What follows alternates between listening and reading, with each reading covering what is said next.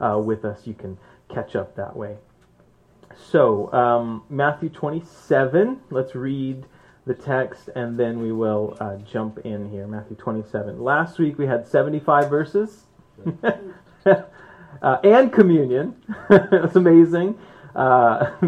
This week we only have 66, so it's like, that's a breeze, right? I mean, it's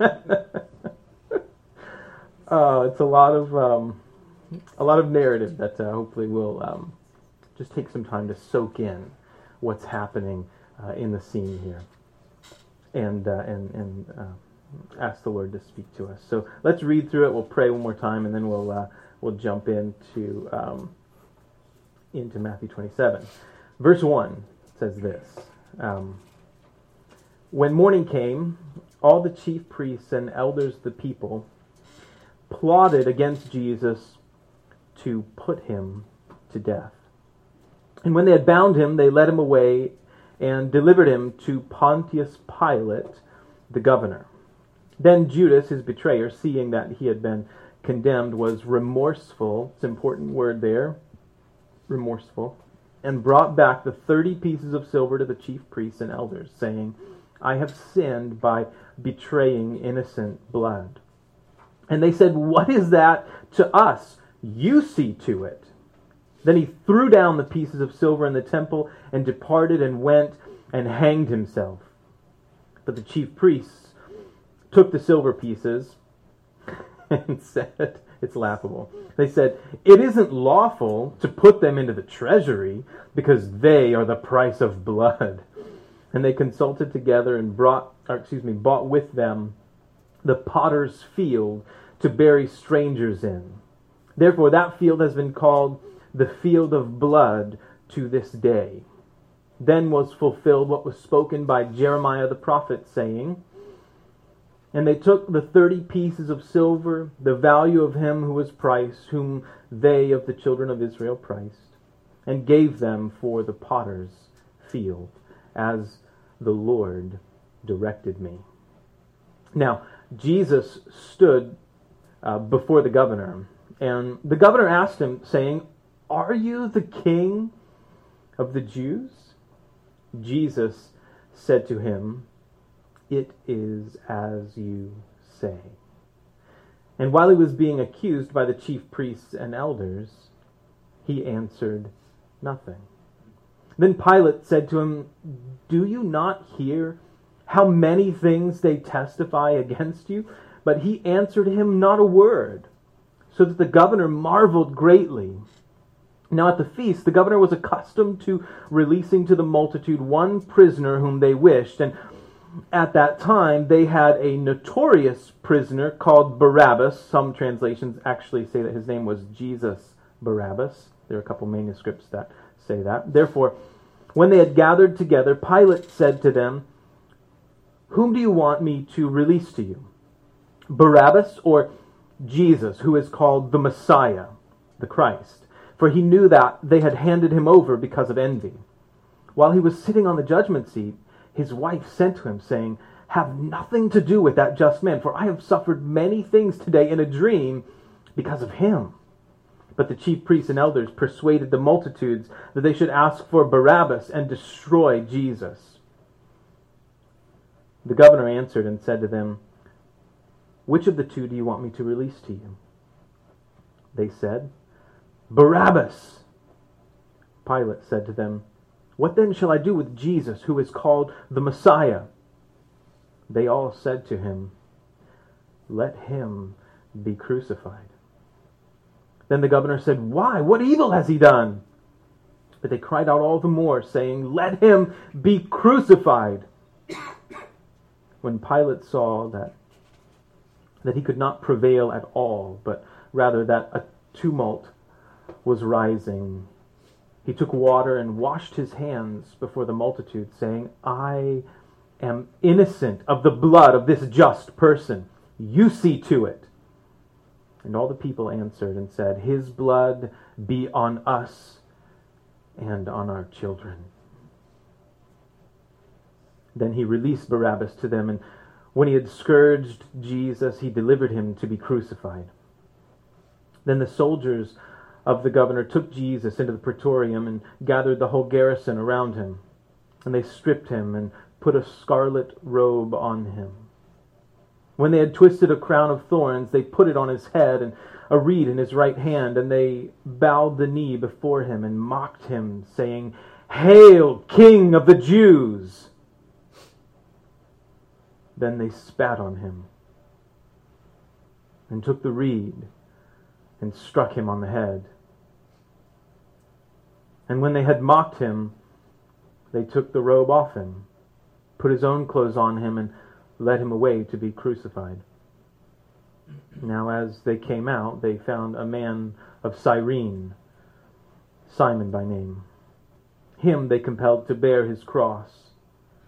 And when they had come to a place called Golgotha, that is to say, place of a skull, they gave him sour wine mingled with gall to drink. But when he had tasted it, he would not drink. Then they crucified him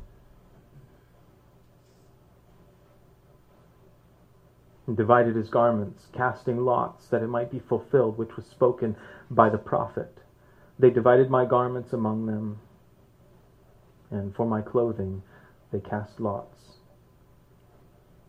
Sitting down, they kept watch over him there, and they put up over his head the accusation written against him, "This is Jesus, the King of the Jews." Then 2 robbers were crucified with him, one on the right and another on the left. And those who passed by blasphemed him, wagging their heads and saying, "You who destroy the temple and build it in 3 days, save yourself. If you are the Son of God, come down from the cross." Likewise, the chief priests also, mocking with the scribes and elders, said, "He saved others, himself he cannot save. If he is the King of Israel, let him come down from the cross. Let him now come down from the cross, and we will believe him. He trusted in God, let him deliver him now, if he will have him. For he said, 'I am the Son of God.'" Even the robbers who were crucified with him reviled him with the same thing. Now, from the 6th hour until the 9th hour, there was darkness over all the land. And about the 9th hour, Jesus cried out with a loud voice, saying, "Eli, Eli, lama sabachthani?" That is, my God, why have you forsaken me?"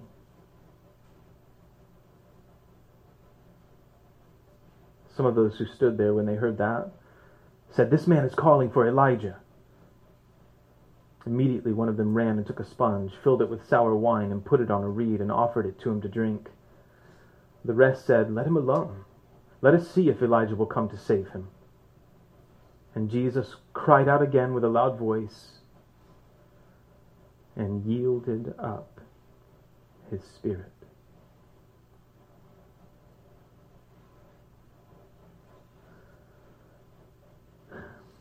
Then, behold, the veil of the temple was torn in two from top to bottom, and the earth quaked, and the rocks were split, and the graves were opened, and many bodies of the saints who had fallen asleep were raised. And coming out of the graves after his resurrection, they went into the holy city and appeared to many. So when the centurion and those with him who were guarding Jesus saw the earthquake and the things that had happened, they feared greatly, saying, Truly, this was the Son of God." And many women who followed Jesus from Galilee, ministering to him, were there looking on from afar, among whom were Mary Magdalene, Mary, the mother of James and Joseph, and the mother of Zebedee's sons.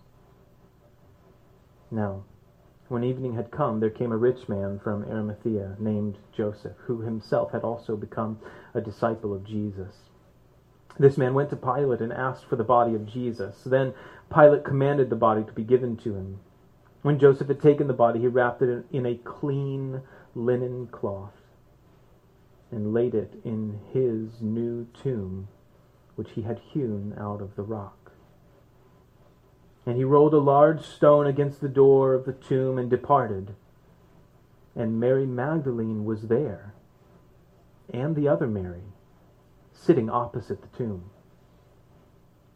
On the next day, which followed the day of preparation, the chief priests and Pharisees gathered together to Pilate, saying, "Sir, we remember while he was still alive how that deceiver said, 'After 3 days I will rise.'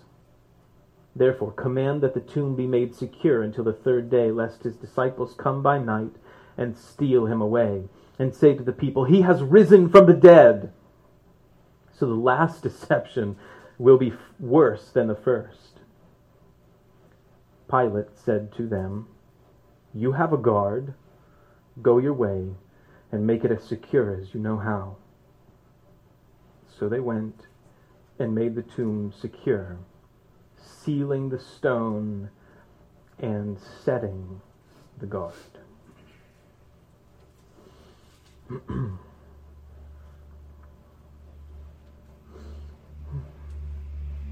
Father,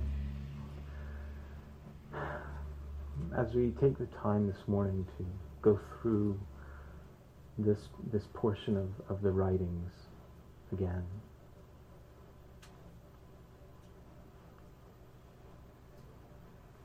we ask that you would meet us where we are. As we consider again the love that has been demonstrated for us in the offering of Jesus.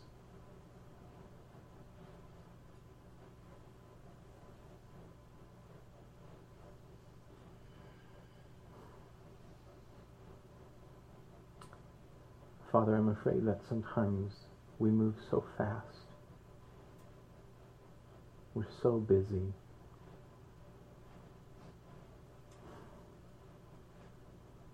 It's no wonder that our lives are so frequently riddled with anxieties, Lord.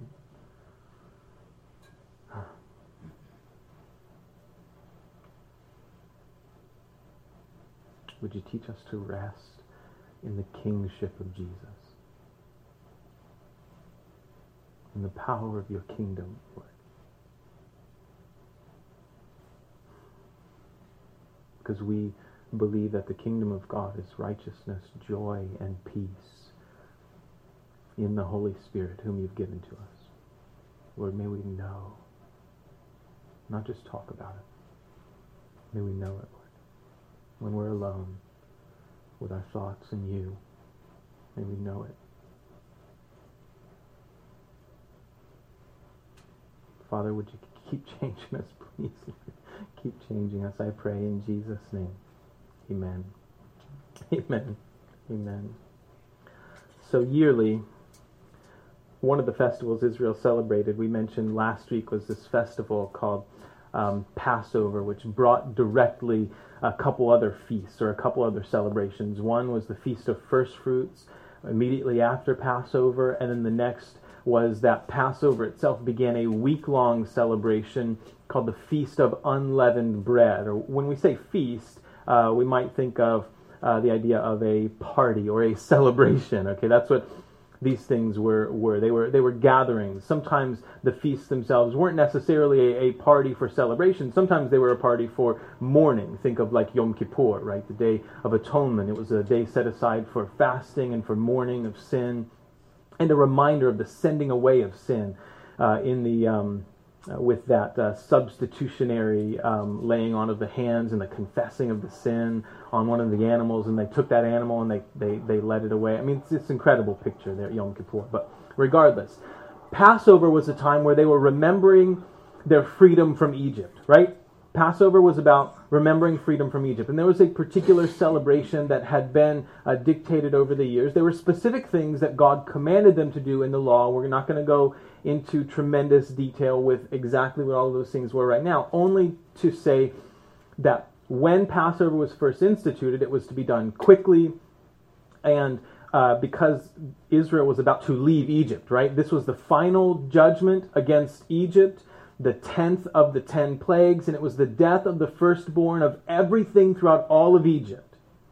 But God said anyone who sacrificed a lamb and put the blood of that lamb on the doorposts of their house, the firstborn, not only of their family, of their children, but the firstborn even of their animals who belonged to that household, would not die when that death angel passed over through all of Egypt. It was the 10th and final plague. It was the last straw before Pharaoh finally said, fine, you guys can go, right? After all of these firstborn died of land, of people and beasts all throughout the land. Okay? But God had made a way for Israel, anyone who believed him, who believed the instruction of Moses, to be saved, right? It was through the sacrifice of the lamb and then applying the blood of that lamb on the doorposts of their house. Okay? After the death angel passed over, the families of Israel, as they survived that ordeal, as they were preserved from it, kept from it because of the blood of the lamb, they then leave. They then go out of Egypt and they begin their journey. And as they're leaving, all of Egypt then is giving them all sorts of gifts and all sorts of stuff as they had been instructed to go. See, at that point, the Egyptians themselves were like, get out. Like, we've been dealing with all these plagues now. Like, just leave. And the best that the magicians of Egypt could muster was most of the time only to duplicate the plagues. They didn't make any of them better whenever they did their magician work. All they did was duplicate the plagues. They essentially made them worse frequently by all of their incantations and all the things that they tried to do. Regardless, yearly this was to be a memorial for Israel. And it was coupled with, as I mentioned before, the Feast of First Fruits, the beginning of the harvest season, where the first fruits offerings were offered to God, the very beginning of the harvest, the early fruits, if you would. Okay? And then it ushered in the Feast of Unleavened Bread, and all throughout the Scriptures, and leaven itself is used as an illustration of sin, and through this whole week-long festival, the nation of Israel was to be getting all leaven out of their houses. Anything with leaven in it, you were to get rid of during this Feast of Unleavened Bread, and you were to keep it. In fact, Paul's going to use these feasts as illustrations for how we live as Christians. Because Jesus is the Passover lamb sacrificed for our sins, we keep the Feast of Unleavened Bread by fleeing from sin, right? The same way that they were to remove leaven from their houses, we keep the Feast of Unleavened Bread by removing sin from our lives, right? The things that you know that are dishonoring to God, that Jesus died to rescue you from, get away from that stuff, right? Keep running away from it, right? So the other part of that festival, the part that is referred to as the Feast of First Fruits, is this incredible picture of Jesus being the first fruit raised from the dead, right? He's the first of those raised from the dead.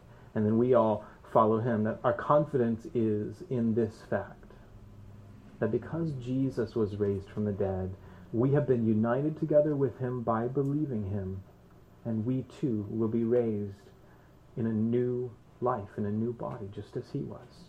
Okay? That is our confidence and our hope. And so much so that Paul the Apostle, when he's writing in 1 Corinthians, Paul's like, listen, if this isn't true, if Jesus isn't raised from the dead, then people should pity us. We should be like, people should just show us pity all the time because we're just obviously living a deceived life, not realizing that there is no resurrection from the dead. But Paul's confidence was that there is a resurrection from the dead. In fact, Paul himself had seen the resurrected Jesus.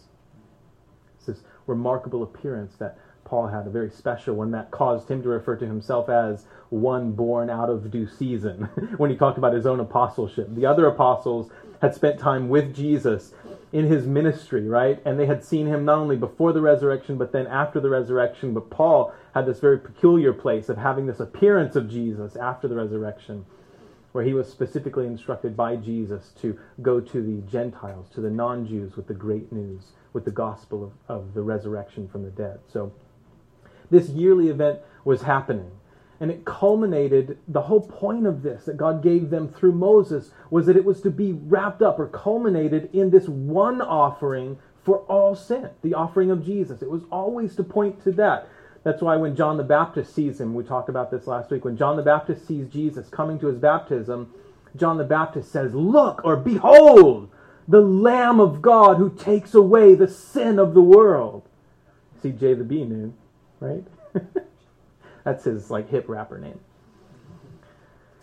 I know, I'm ridiculous. It's fine. I stole that from somebody else anyway, so it's fine. John the Baptist knew that at that time he was confident in his understanding of the Scriptures and of Jesus' fulfillment of them. Okay? And just as when that death angel passed over, everyone who had the blood of the Lamb applied to the doorposts of their home, their lives, their family was preserved. So the reality is true for us as well. We too have to have the blood applied to our lives, right? Applied to us by believing him. When our confidence lies not in our works to rescue us, but in the sacrifice of Jesus alone as our only hope, that is the great news. I don't have to keep up a facade or even try to keep up good works in order to be rescued. He rescues sinners.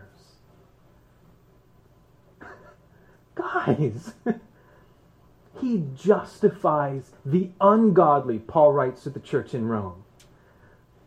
Yes, this is great news. This is the gospel.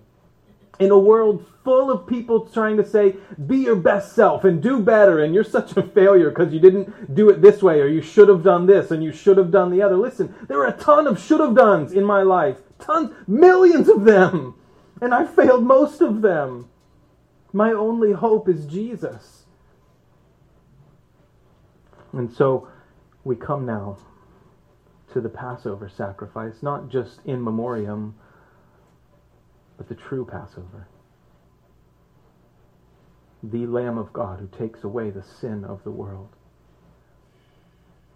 Who ushers in, remember what we talked about last week, the new covenant that Jesus told us about in Jeremiah 31? Not like the old covenant that God made with Israel at Mount Sinai, that covenant that they broke, but a new covenant.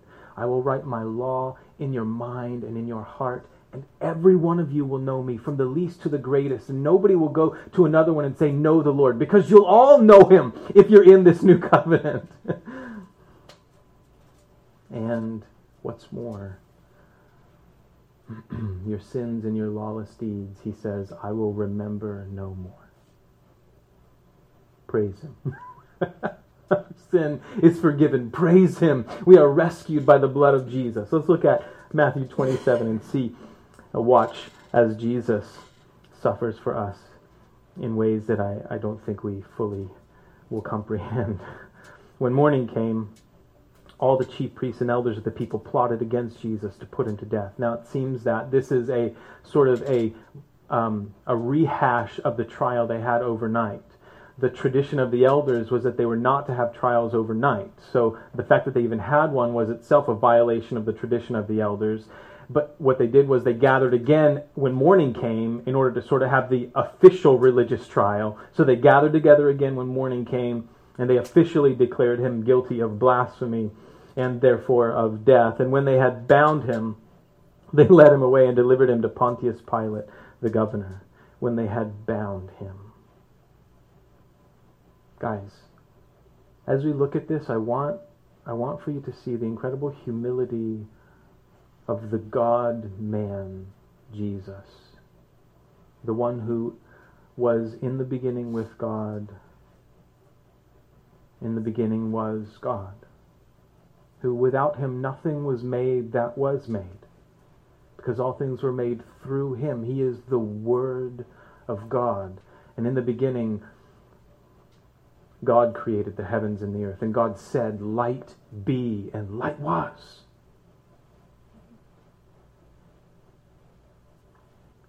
This God allowed his own creation to bind him.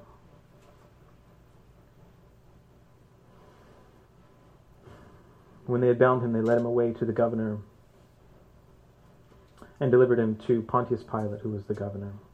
There was for years, and hasn't been so much recently because of some archaeological discoveries over the past 30 years, but there was some criticism of this idea of Pontius Pilate himself because there was scant evidence of his existence before about 20 or 30 years ago, but there has been dug up.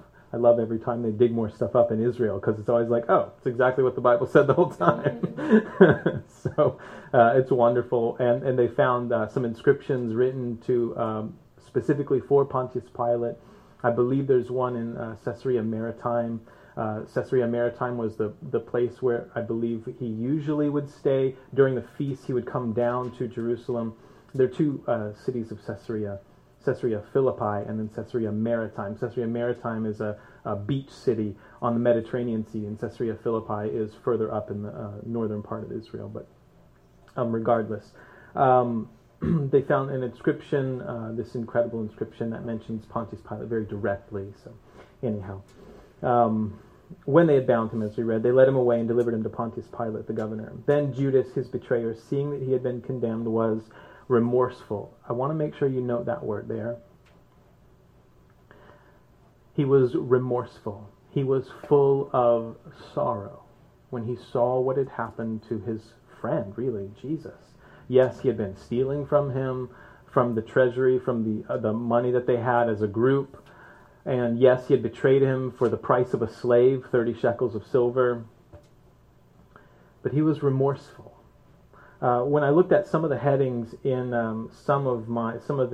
like even this one I have in my digital Bible here, it says Judas repents. I think that's probably not exactly right. I don't think it's the real concept of repentance or a change of mind. And that phrase, that word is actually not used here.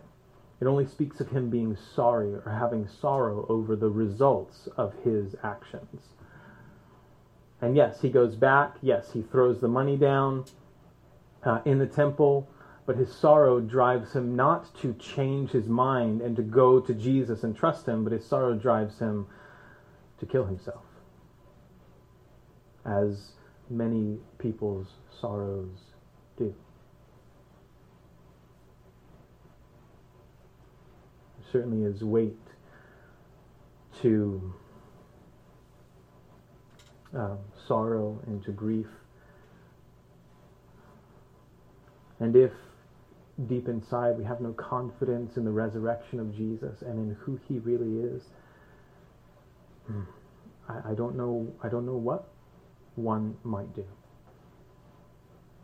I don't know where one could find hope. I know that in him there is hope. And it is in him that I have found hope in my sorrows. Judas was sorry.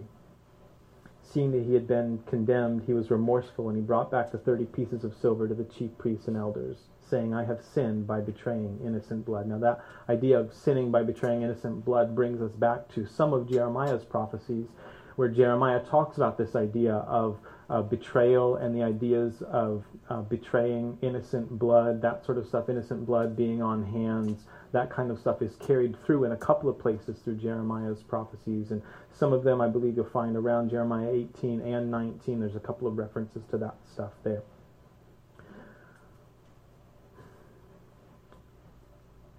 He was remorseful, and he brought back the 30 pieces of silver to the chief priests. There is sorrow that leads to death, Paul writes later on in one of his letters. But godly sorrow leads to repentance, right? To a change of mind. Lots of people know what it's like to feel sorry. Like you watch many people, like when they are running away from the police on some of the police TV shows, right? And they get caught and they're really sorry, right? For what they did, right? It's like, well, now you're sorry because you got caught. You know what I mean? But like, stop what you're doing, right? Like, change your mind, right? Godly sorrow produces repentance.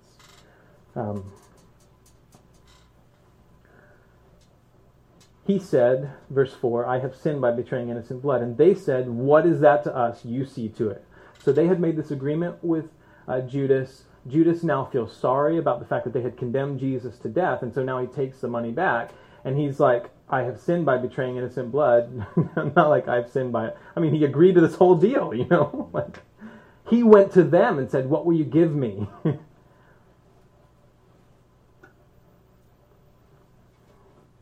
The things that sometimes people do when they love money.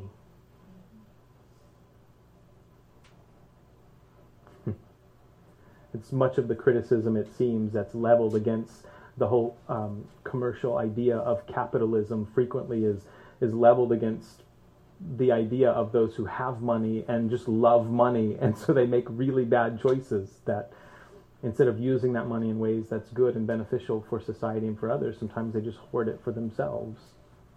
It's a criticism leveled against the ideas of capitalism. I would say that it's really not any different in any other type of system either. It's only who has that money. Because greed rules the human heart no matter what commercial system we use or financial system we use. Greed rules our hearts. And Jesus has come to set us free from that. Right? So,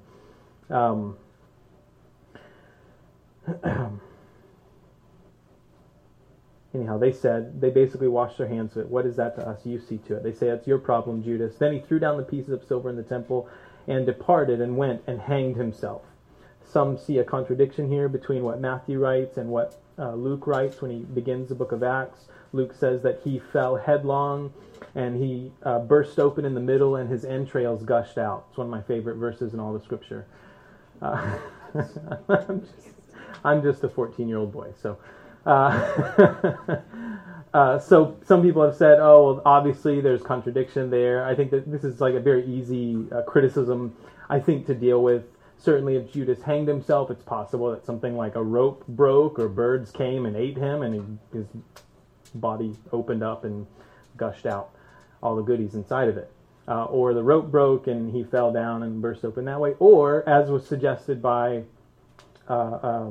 a Jewish Christian named Arnold Fruchtenbaum, he suggests that that if he hanged himself, he would have defiled the city or nearby the city, so the Jews would have purposely taken his body and just thrown it out into Gehenna, literally into the valley of Hinnom, outside of the city, there, that place that Jesus referred to several times. So he believes that it may be that after he hanged himself, because cursed is anyone who hangs from a tree. That's what the law says.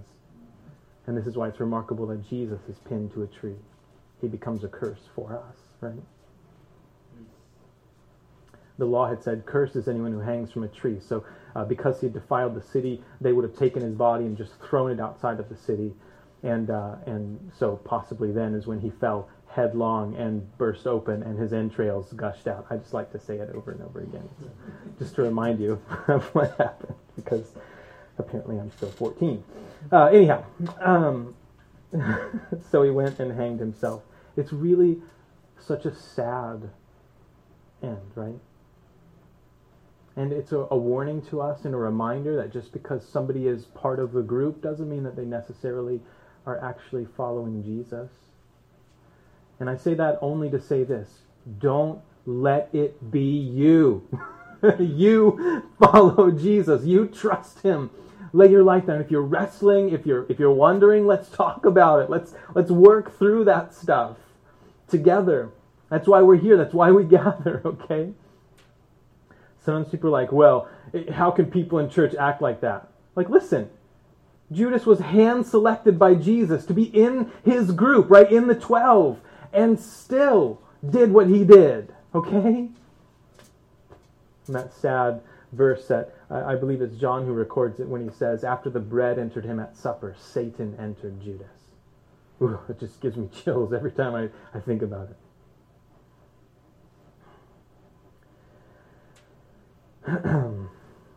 Then he threw down the pieces of silver in the temple and departed and went and hanged himself. The chief priest took the silver pieces and said, it is not lawful to put them into the treasury because they are the price of blood. This is laughable, right? They had agreed to have Jesus betrayed by one of his friends for this price of a slave for 30 shekels of silver. and then it comes back to them because Judas says, I betrayed innocent blood, and now they're like, whoa, whoa, whoa, whoa. We can't put this money into the temple treasury. This is the price of blood. Now they're all being holy. Like, what? Because they are the price of blood. And they consulted together, and they bought with them the potter's field to bury strangers in. This type of transaction would have been done in the name, if you would, of the person who owned the money itself. So this is probably why Luke writes in the book of Acts that it was Judas, or it was done in the name of Judas, that this field was purchased, that they eventually called field of blood, or Akel Dama, which is the Aramaic way to say that, field of blood. It was outside of the city. Some have suggested again that it was in that area of the Valley of Hinnom, or the Valley of Tophet, as it had once been called, the place that Jesus referred to as Gehenna. The Greek word is Gehenna. We have that translated hell frequently in the New Testament, that word Gehenna. Some believe that it was in that area. It was a place where potters dug for clay and for pottery, and to make pottery and stuff like that.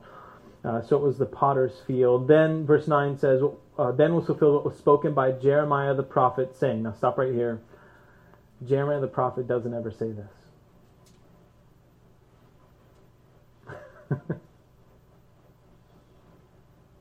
What do we do with that? Let's read what it says first. Then was fulfilled what was spoken by Jeremiah the prophet, saying, and they took the 30 pieces of silver, the value of him who was priced, whom they of the children of Israel priced, and gave them for the potter's field, as the Lord directed me. Some of you might have a footnote there that flips you to Jeremiah 32. That's fine. If you read the story in Jeremiah 32, you find that Jeremiah is commanded by the Lord to buy a plot of land from a relative, a kinsman of his, because he's the kinsman redeemer, so he's allowed to be the first person to purchase this land.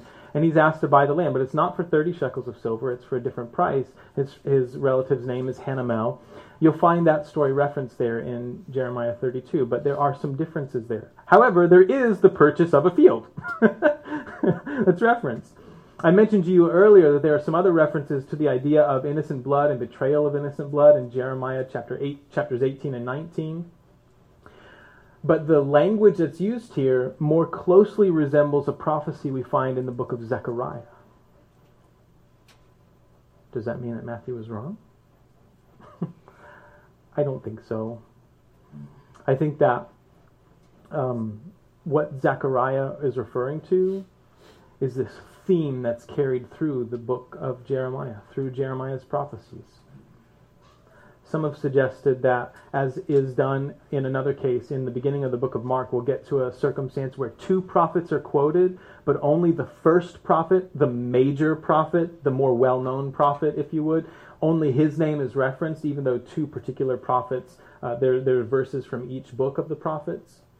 Another person has suggested that in the Babylonian Talmud, which is the Talmud's a commentary on the Mishnah is a commentary on Moses, on the law. Okay, so that's sort of the flow of Hebrew tradition. You have the law of Moses, and then you have the Mishnah, which is the commentary on the law of Moses. And then you have the Talmud, which is the commentary on the Mishnah, which is on the law of Moses, is sort of the flow of some of the traditions that were passed down. The order of the prophets actually began with Jeremiah, and the scroll that had Jeremiah on it had the other prophets on it as well. Keep in mind that Matthew didn't have a pocket Bible that he could just grab a hold of and refer to. But he remembers that this, and certainly under the inspiration of the Holy Spirit, remembers that Jeremiah talks about these themes, the betrayal of innocent blood, and he talks about the purchase of a field with shekels of silver. And then we also find that specifically mentioned in Zechariah, the 30 shekels of silver, something very, very similar to what is used here, to the way the phrases are here in Zechariah, as we said. So I believe it's Zechariah chapter 11 is where the other prophecies there are mentioned, the ones that very, very closely resemble this. So it's possible that all of these were on the same scroll, and Matthew's referring back to the scroll itself, which began with Jeremiah, because he was the major prophet. So either way, I'm not too bothered by it, but I want you guys to be aware of it so that if somebody comes and throws some oddball question at you, well, you can't believe the Bible because Matthew says Jeremiah said, and there's no place in Jeremiah where these exact phrases are used, then at least you'll be aware of it and you can talk about it and wrestle with that stuff as well. So as you go through it. So he gave them for the potter's field as the Lord directed me. Now Jesus stood before the governor, and the governor asked him, saying, "Are you the king of the Jews?" That's a very direct statement, right? Now here's the issue. This becomes now a political statement.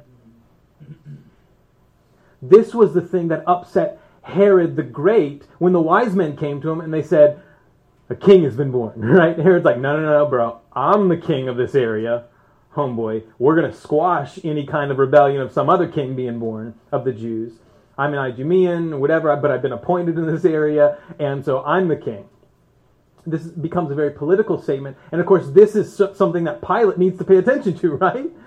Because if there were other issues that had come up, or that did come up, that caused uprisings, it's possible that Rome would say, "Pilate, you're not handling that area very well, we're going to replace you." Okay, so... Are you the king of the Jews? Jesus said to him, "It is as you say." And while he was being accused by the chief priests and elders, he answered nothing. Whew. There are so many times when I am in a discussion with someone I love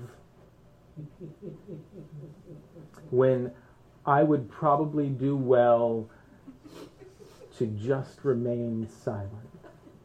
But we never do. Remember what I said last week. When Jesus was being hurt, he neither fought back nor ran away, but he let himself be hurt, and then he forgave the people who were doing it. That is powerful. That is so powerful to me.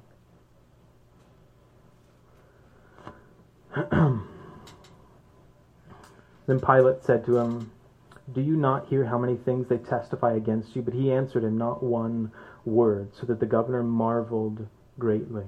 See, because Jesus understood that someone else was in control here. There was something else happening. He had already accepted this.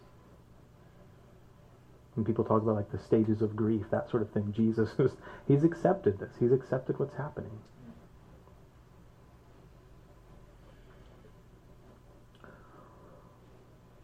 Now, so that the governor marveled greatly. Now, at the feast, the governor was accustomed to releasing to the multitude one prisoner whom they wished. And at that time, they had a notorious. He was a well-known prisoner called Barabbas. Some of your translations, because of a different manuscript, might say Jesus Barabbas, which is amazing because Jesus Barabbas would be Yeshua Barabba, which is salvation. Jesus means salvation. And Barabba means son of the Father. So this guy's name is Jesus, son of the Father. Isn't that amazing? But he was a notorious criminal. And then the real Jesus, son of the Father, is the one that he's there with. It's amazing. It's shocking, right? Therefore, when they had gathered together, Pilate said to them, "Whom do you want me to release to you, Barabbas or Jesus, who is called the Messiah?" So which one? You want the Son of the Father to be released, or do you want this other Yeshua, who is called the Messiah, who's called the Christ? You want him to be released? It was the custom that at Passover, they would release one of the criminals. Doesn't seem like a super great political custom to me, but I guess it pleased the people. Maybe because of the reality of injustice, right? There's a reality of injustice that just permeates, because in all the judgments that are made in every society, we can only do the best that we can, and it's with limited information, and so sometimes there are situations where people are falsely arrested and people are falsely condemned, and that stuff can happen. So they had this policy of releasing one of the criminals at the feast. So they asked who. Verse 18 says, "For he knew that they had handed him over because of envy. While he was sitting on the judgment seat, his wife sent to him, saying, 'Have nothing to do with that just man, for I have suffered many things today in a dream because of him.'" Now, we have this other situation with Pilate's wife coming and being like, "Just keep your hands off of that situation because something's going on here." And he knew the only reason the chief priests had handed him over was because they were envious of him, of what he was doing, and of the people that were following him. Verse 20 says, "But the chief priests and elders persuaded the multitudes that they should ask for Barabbas and destroy Jesus." Just that they should ask for Barabbas and destroy Jesus. Whew, that's heavy. Now, I want to remind you real quickly of this thing. You don't always know what's happening behind the scenes in the circumstances and situations that your life is in. You don't know what God is doing or how he's working in other people's lives and other people's hearts. You don't know the dreams that he's giving other people related to other things that you just don't know. So this is where our confidence comes back to saying, God, I need to trust you every day. I want to trust you even though I don't see and I don't understand what you're doing sometimes. Help me to trust you and know that you are able to work, even if it's giving some random lady a dream about something, you are able to still accomplish what you want to accomplish through this. So the chief priests and elders persuaded the multitudes that they should ask for Barabbas and destroy Jesus. And the governor answered and said to them, "Which of the two do you want me to release to you?" And they said, of course, Barabbas. Pilate said to them, "What then shall I do with Jesus, who is called the Messiah?" They all said to him, "Let him be crucified." Then the governor said, "Why? What evil has he done?" They cried out all the more, saying, "Let him be crucified." See, because Jesus didn't say anything about the accusation that Pilate gave him, "Are you the king of the Jews?" which could be a political type of statement or accusation. Jesus didn't say anything other than, it's as you say, and then he stopped talking after that, And Pilate still is like, I don't know what's going on here. I know these guys are envious. I don't see anything wrong, When Pilate saw that verse 24 says, or they cried out all the more, rather, verse 23, saying, "Let him be crucified." And when Pilate saw that he could not prevail at all, but rather that a tumult was rising, he took water and washed his hands before the multitude, saying, "I am innocent of the blood of this just person. You see to it." Now, here's the thing. They were not legally allowed to see to it. It was Rome that had to actually execute capital punishment in this legal, political sense. And as any leader, any good leader knows, you don't just get to wash your hands. It was in his power to do something different, and he did not use that power in a just way. So regardless of how he felt like he was washing his hands of it, the reality was he can't wash his hands of this. He's as guilty as they are. And all the people answered and said, "His blood," this is crushing, "his blood be on us and on our children." Indeed, it would be this generation, 40 years later, the blood of these children would be slaughtered by Rome. When the Roman general Titus Vespasian came through and essentially leveled Israel and spread Jews throughout the Roman Empire in the diaspora. His blood be on us and on our children. Then he released Barabbas to them, and when he had scourged Jesus, he delivered him to be crucified. I want to mention something here that I want to caution you about this. So all it says is that he scourged Jesus. Now what we've done is we've tried to make up a lot of stuff about what this meant. It's a very simple, straightforward statement. And we've said, well, scourgings happen with a cat of nine tails, and a cat of nine tails is this whip that has these 9 things on it, and they tie on the end of it bone and glass and other stuff, and they'd whip people with that. Certainly there's some evidence to support that Rome did that. Is that what was done here? I don't know. It just says he was scourged.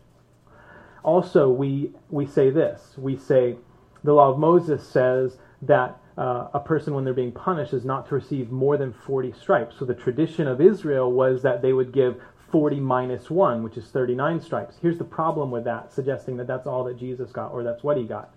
It wasn't Israel that beat him. It was Rome. Maybe they did the 40 stripes minus 1. I don't know. But he was being scourged not by the Jews, but by the Romans. Okay? And it was the Jewish tradition to do 40 stripes minus 1. What we do know is that he was scourged, and throughout history, there are other writings in history that suggest that some people died just itself from Roman scourging. It was enough to kill someone. Obviously, depending on circumstances and depending on the weight and depending on all of that stuff,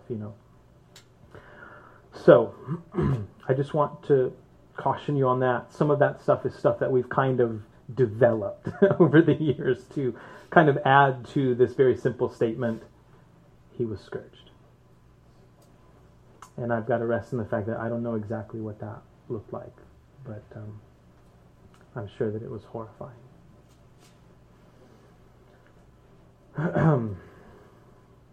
When he had scourged Jesus, he delivered him to be crucified. Then the soldiers of the governor took Jesus into the praetorium. We'll finish up pretty quickly here. They took Jesus into the praetorium and gathered the whole garrison around him. And they stripped him naked. And then they put a scarlet robe on him. When they had twisted a crown of thorns, they put it on his head, and a reed in his hand like a king's scepter. They dressed him up as a mockery to a king. When they had twisted a crown of thorns, they put it on his head and a reed in his right hand, and they bowed the knee before him and mocked him, saying, "Hail, King of the Jews." Then they spat on him. And they took the reed and they struck him on the head. And when they had mocked him, they took the robe off him and put his own clothes on him and led him away to be crucified.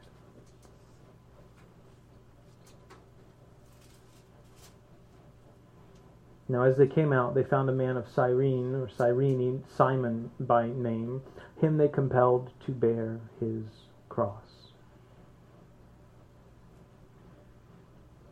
Apparently so weak that he could not continue carrying his cross, whether it was the full cross or whether it was the cross beam. Some have suggested it was only the cross beam, that the upright post was already there, and they would go and attach it and then stand it up. I wasn't there. And neither were any of those commentators saying all of that stuff either. Obviously, it says here, they compelled Simon to carry his cross. When they had come to a place called Golgotha, that is to say, place of a skull. That's what Golgotha means, the place of the skull.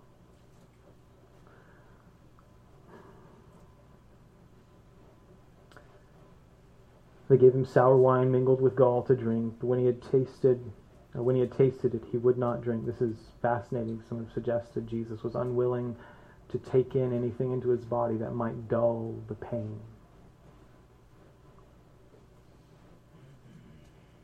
He just endured. He carried the weight. He carried the hurt. When he had tasted it, he would not drink. Interesting thing about Golgotha and about this whole range, this mountain range, is Mount Zion. It's referred to throughout the scriptures. The range of mountains, really, we might think of them as hills. If you've been to like mountains in like the United States and stuff, like that's not Israel. Like it's a very hilly land, but they're referred to as mountains. And Mount Zion is like that, and that's where the city of Jerusalem is located. And it also happens to be the mountain where in Genesis chapter 22, Abraham is told to go up that mountain and to offer his only son, Isaac. And Abraham says, "Wait here, guys. The boy and I will return." Because he believed that God would just raise his son from the dead if he had to. This happened on the same mountain range.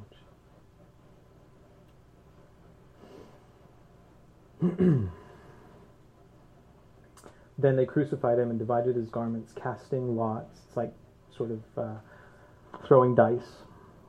Casting lots that it might be fulfilled which was spoken by the prophet. They divided my garments among them, and for my clothing they cast lots. Sitting down, they kept watch over him there, and they put up over his head the accusation written against him. This is Jesus, the King of the Jews. And some of the other New Testament writers tell us that the inscription said, "This is Jesus of Nazareth, the King of the Jews." And it was written in 3 different languages.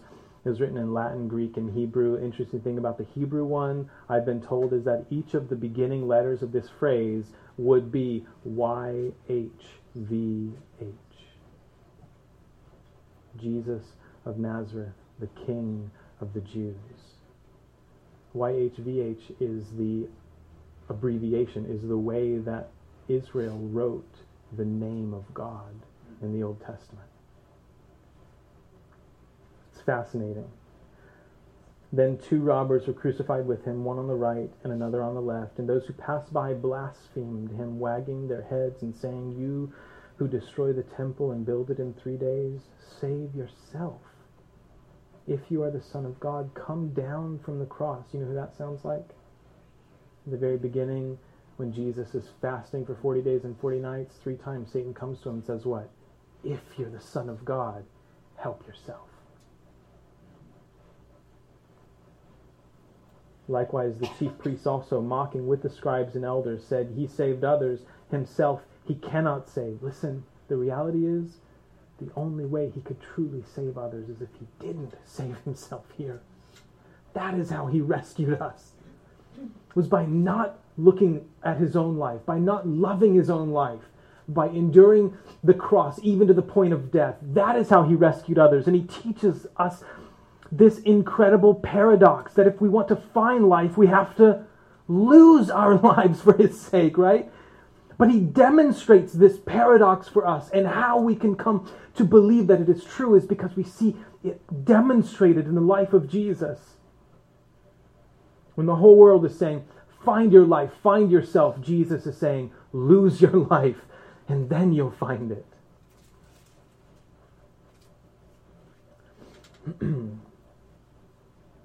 He saved others, himself he cannot save. If he is the King of Israel, let him come down. Let him now come down from the cross, and we will believe him. He trusted in God. Let him deliver him now, if he will have him. For he said, "I am the Son of God." Even the robbers who were crucified with him reviled him, with the same thing. Now we know from the other gospel writers that one of them eventually changes his tune, right? And one of those robbers crucified with him. But it's not pertinent to what Matthew's focus is and what Matthew's telling us here. Now, from the 6th hour until the 9th hour, there was darkness over all the land. 3 hours of darkness. Some have said that this was an eclipse. I don't know how there was a 3-hour long eclipse. But and I have tried to dig into this in my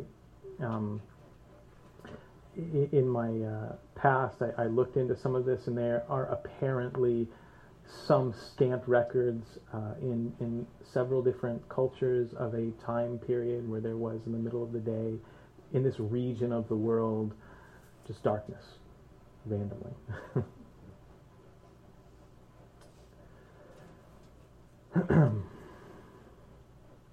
And about the 9th hour, Jesus cried out with a loud voice, saying, "Eli, Eli, lama sabachthani," that is, my God, why have you forsaken me?" That's the Aramaic phrase, Eli, Eli, lama sabachthani. My God, why have you forsaken me? I think the reason why Jesus says this is that he's bringing the attention of his hearers and of us to the psalmist.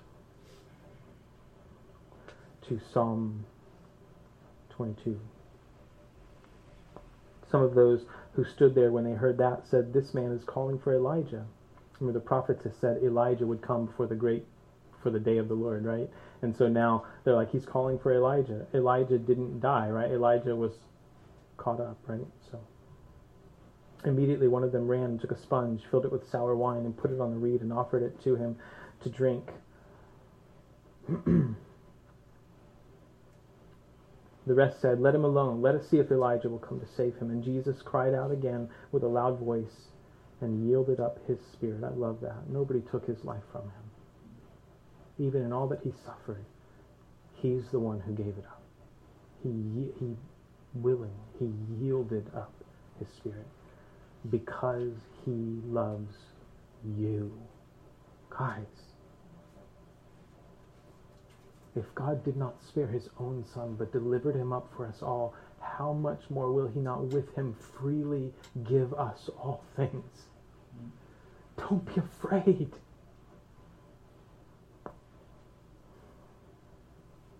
And behold, the veil of the temple was torn in two from top to bottom. And the earth quaked and the rocks were split. That veil was not really like a bride's veil. It was a giant curtain that took many men to lift up and to hang in the temple itself. And it separated the holy place in the temple from the most holy place, which is where the Ark of the Covenant was supposed to be, was behind there. And they were only to go in there once a year on Yom Kippur with the blood of the offering that was to be offered, and sprinkle it there on the altar, or on the lid of the Ark of the Covenant, which was called the mercy seat. That's just what the lid of it was called. And it was the place where God met with them. Essentially, if they thought, where is God? That would be the place where they thought God was. And so now with this veil being torn in half, it's almost as if God is saying, just come on. It's open now. Because of the sacrifice of Jesus. The way is open now. And I love that it's torn in two from where? From top to bottom. Not like a man grabbed it at the bottom and started tearing it up, because it's hanging way up in the sky, way up in the air, basically in the temple. But from top to bottom, as if God were the one who tore it, because he did. And the earth quaked, and the rocks were split, and the graves were opened, and many bodies of the saints who had fallen asleep were raised, and coming out of the graves after his resurrection, they went into the holy city and appeared to many. It's a couple things I want to take note of. One is that it says that these bodies of the saints that were raised, it says coming out of the graves when? After his resurrection, right? Because he's the firstborn from the dead. He's the first fruit. But with him, if he's the first fruit, it's the guarantee that there are others to come, and that includes you if you've trusted him. That's the great news, guys. Death has no hold on me.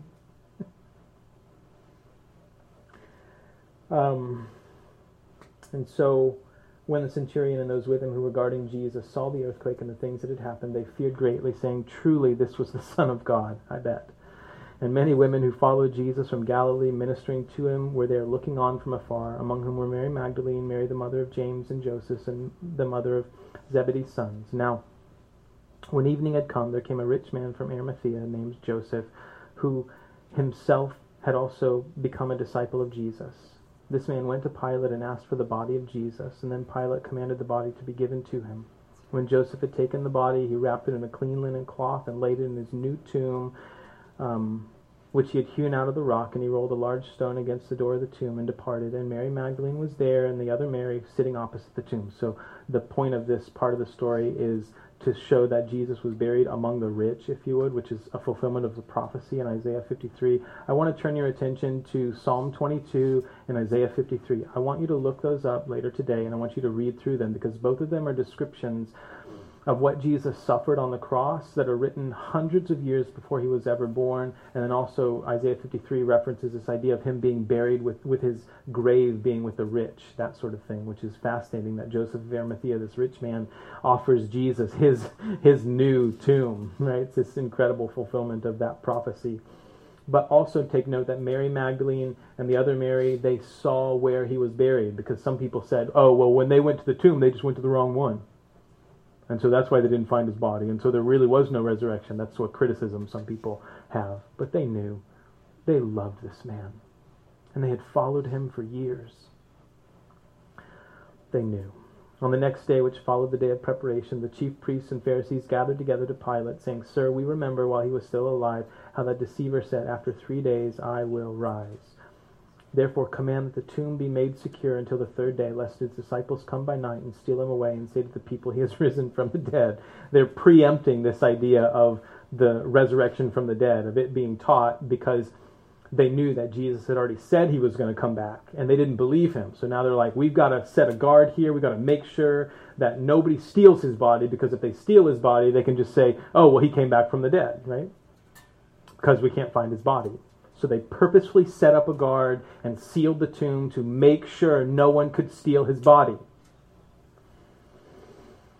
So So the last deception will be worse than the first. Pilate said to them, "You have a guard, go your way, make it as secure as you know how." So they went and made the tomb secure, sealing the stone and setting the guard. But there's another day coming, right? I want to end with this simple statement. I do want to encourage you to read Psalm 22 tonight and Isaiah 53. Please read both chapters. It's your homework. I don't want homework. Get over it. And then I want to remind you of this statement that Paul makes where he says God made him in his letters to Corinth. He says in 2 Corinthians, he says, God made him who knew no sin to become sin for us, so that we might become the righteousness of God in him. This incredible exchange that has happened because of the sacrifice of Jesus. And as I referenced a minute ago, Paul would also say, if he gave Jesus for us, if he offered him up for us all, how much more will he not freely give you all good things? Ask your Father. Keep asking him. Like any good father, he says no to you a lot. Just like I do to my crazy kids when they ask me for crazy stuff. I'm like, no. What do you know? Like, because they don't understand, right? It's not because I don't love them. In fact, frequently I say no because I do love them. And I want to keep them from things they don't have to experience. And I mean, so many other wonderful things about the reality of God and how he answers our prayers, sometimes with no. But keep asking, keep seeking, keep knocking. And remember this, guys, they made a mockery of him as king, but I want you to see this. The way that he endured and embraced and just went in this and just did it. And he really is the king. He is the sovereign one of the universe. And next week we're going to see that all authority is given to this king. What you afraid of, guys? What you think is hard for him? All authority on heaven and earth has been delivered to him. I'm already getting in next week. Okay, read ahead. Let's pray. Father, I thank you for your great kindness to us. Thank you for sending Jesus. Thank you, Father. We have this relationship with you not because we are good people, but because you have rescued us by the blood of the Lamb. You've forgiven our sin. It's all because of you and to the praise of the glory of your grace, Lord.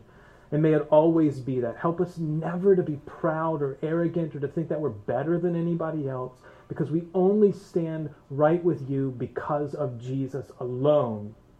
And if our confidence is in anything else, it is sorely misplaced.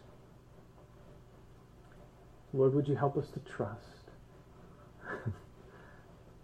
To trust in our King and in this reality of the kingdom of the heavens, the kingdom of God that is among us. Because we know that the kingdom of God is righteousness, joy, and peace in the Holy Spirit. Would you make that true in our lives? Fill us with your Spirit, Lord. Keep changing us with your patient, persistent love. And make us more like you, I pray, in Jesus' name. Amen. Amen. Amen. Hey, the Lord bless you guys and keep you. The Lord make his face shine on you and be gracious with you. And the Lord lift up his countenance on you and give you peace, you guys. You're dismissed. Go grab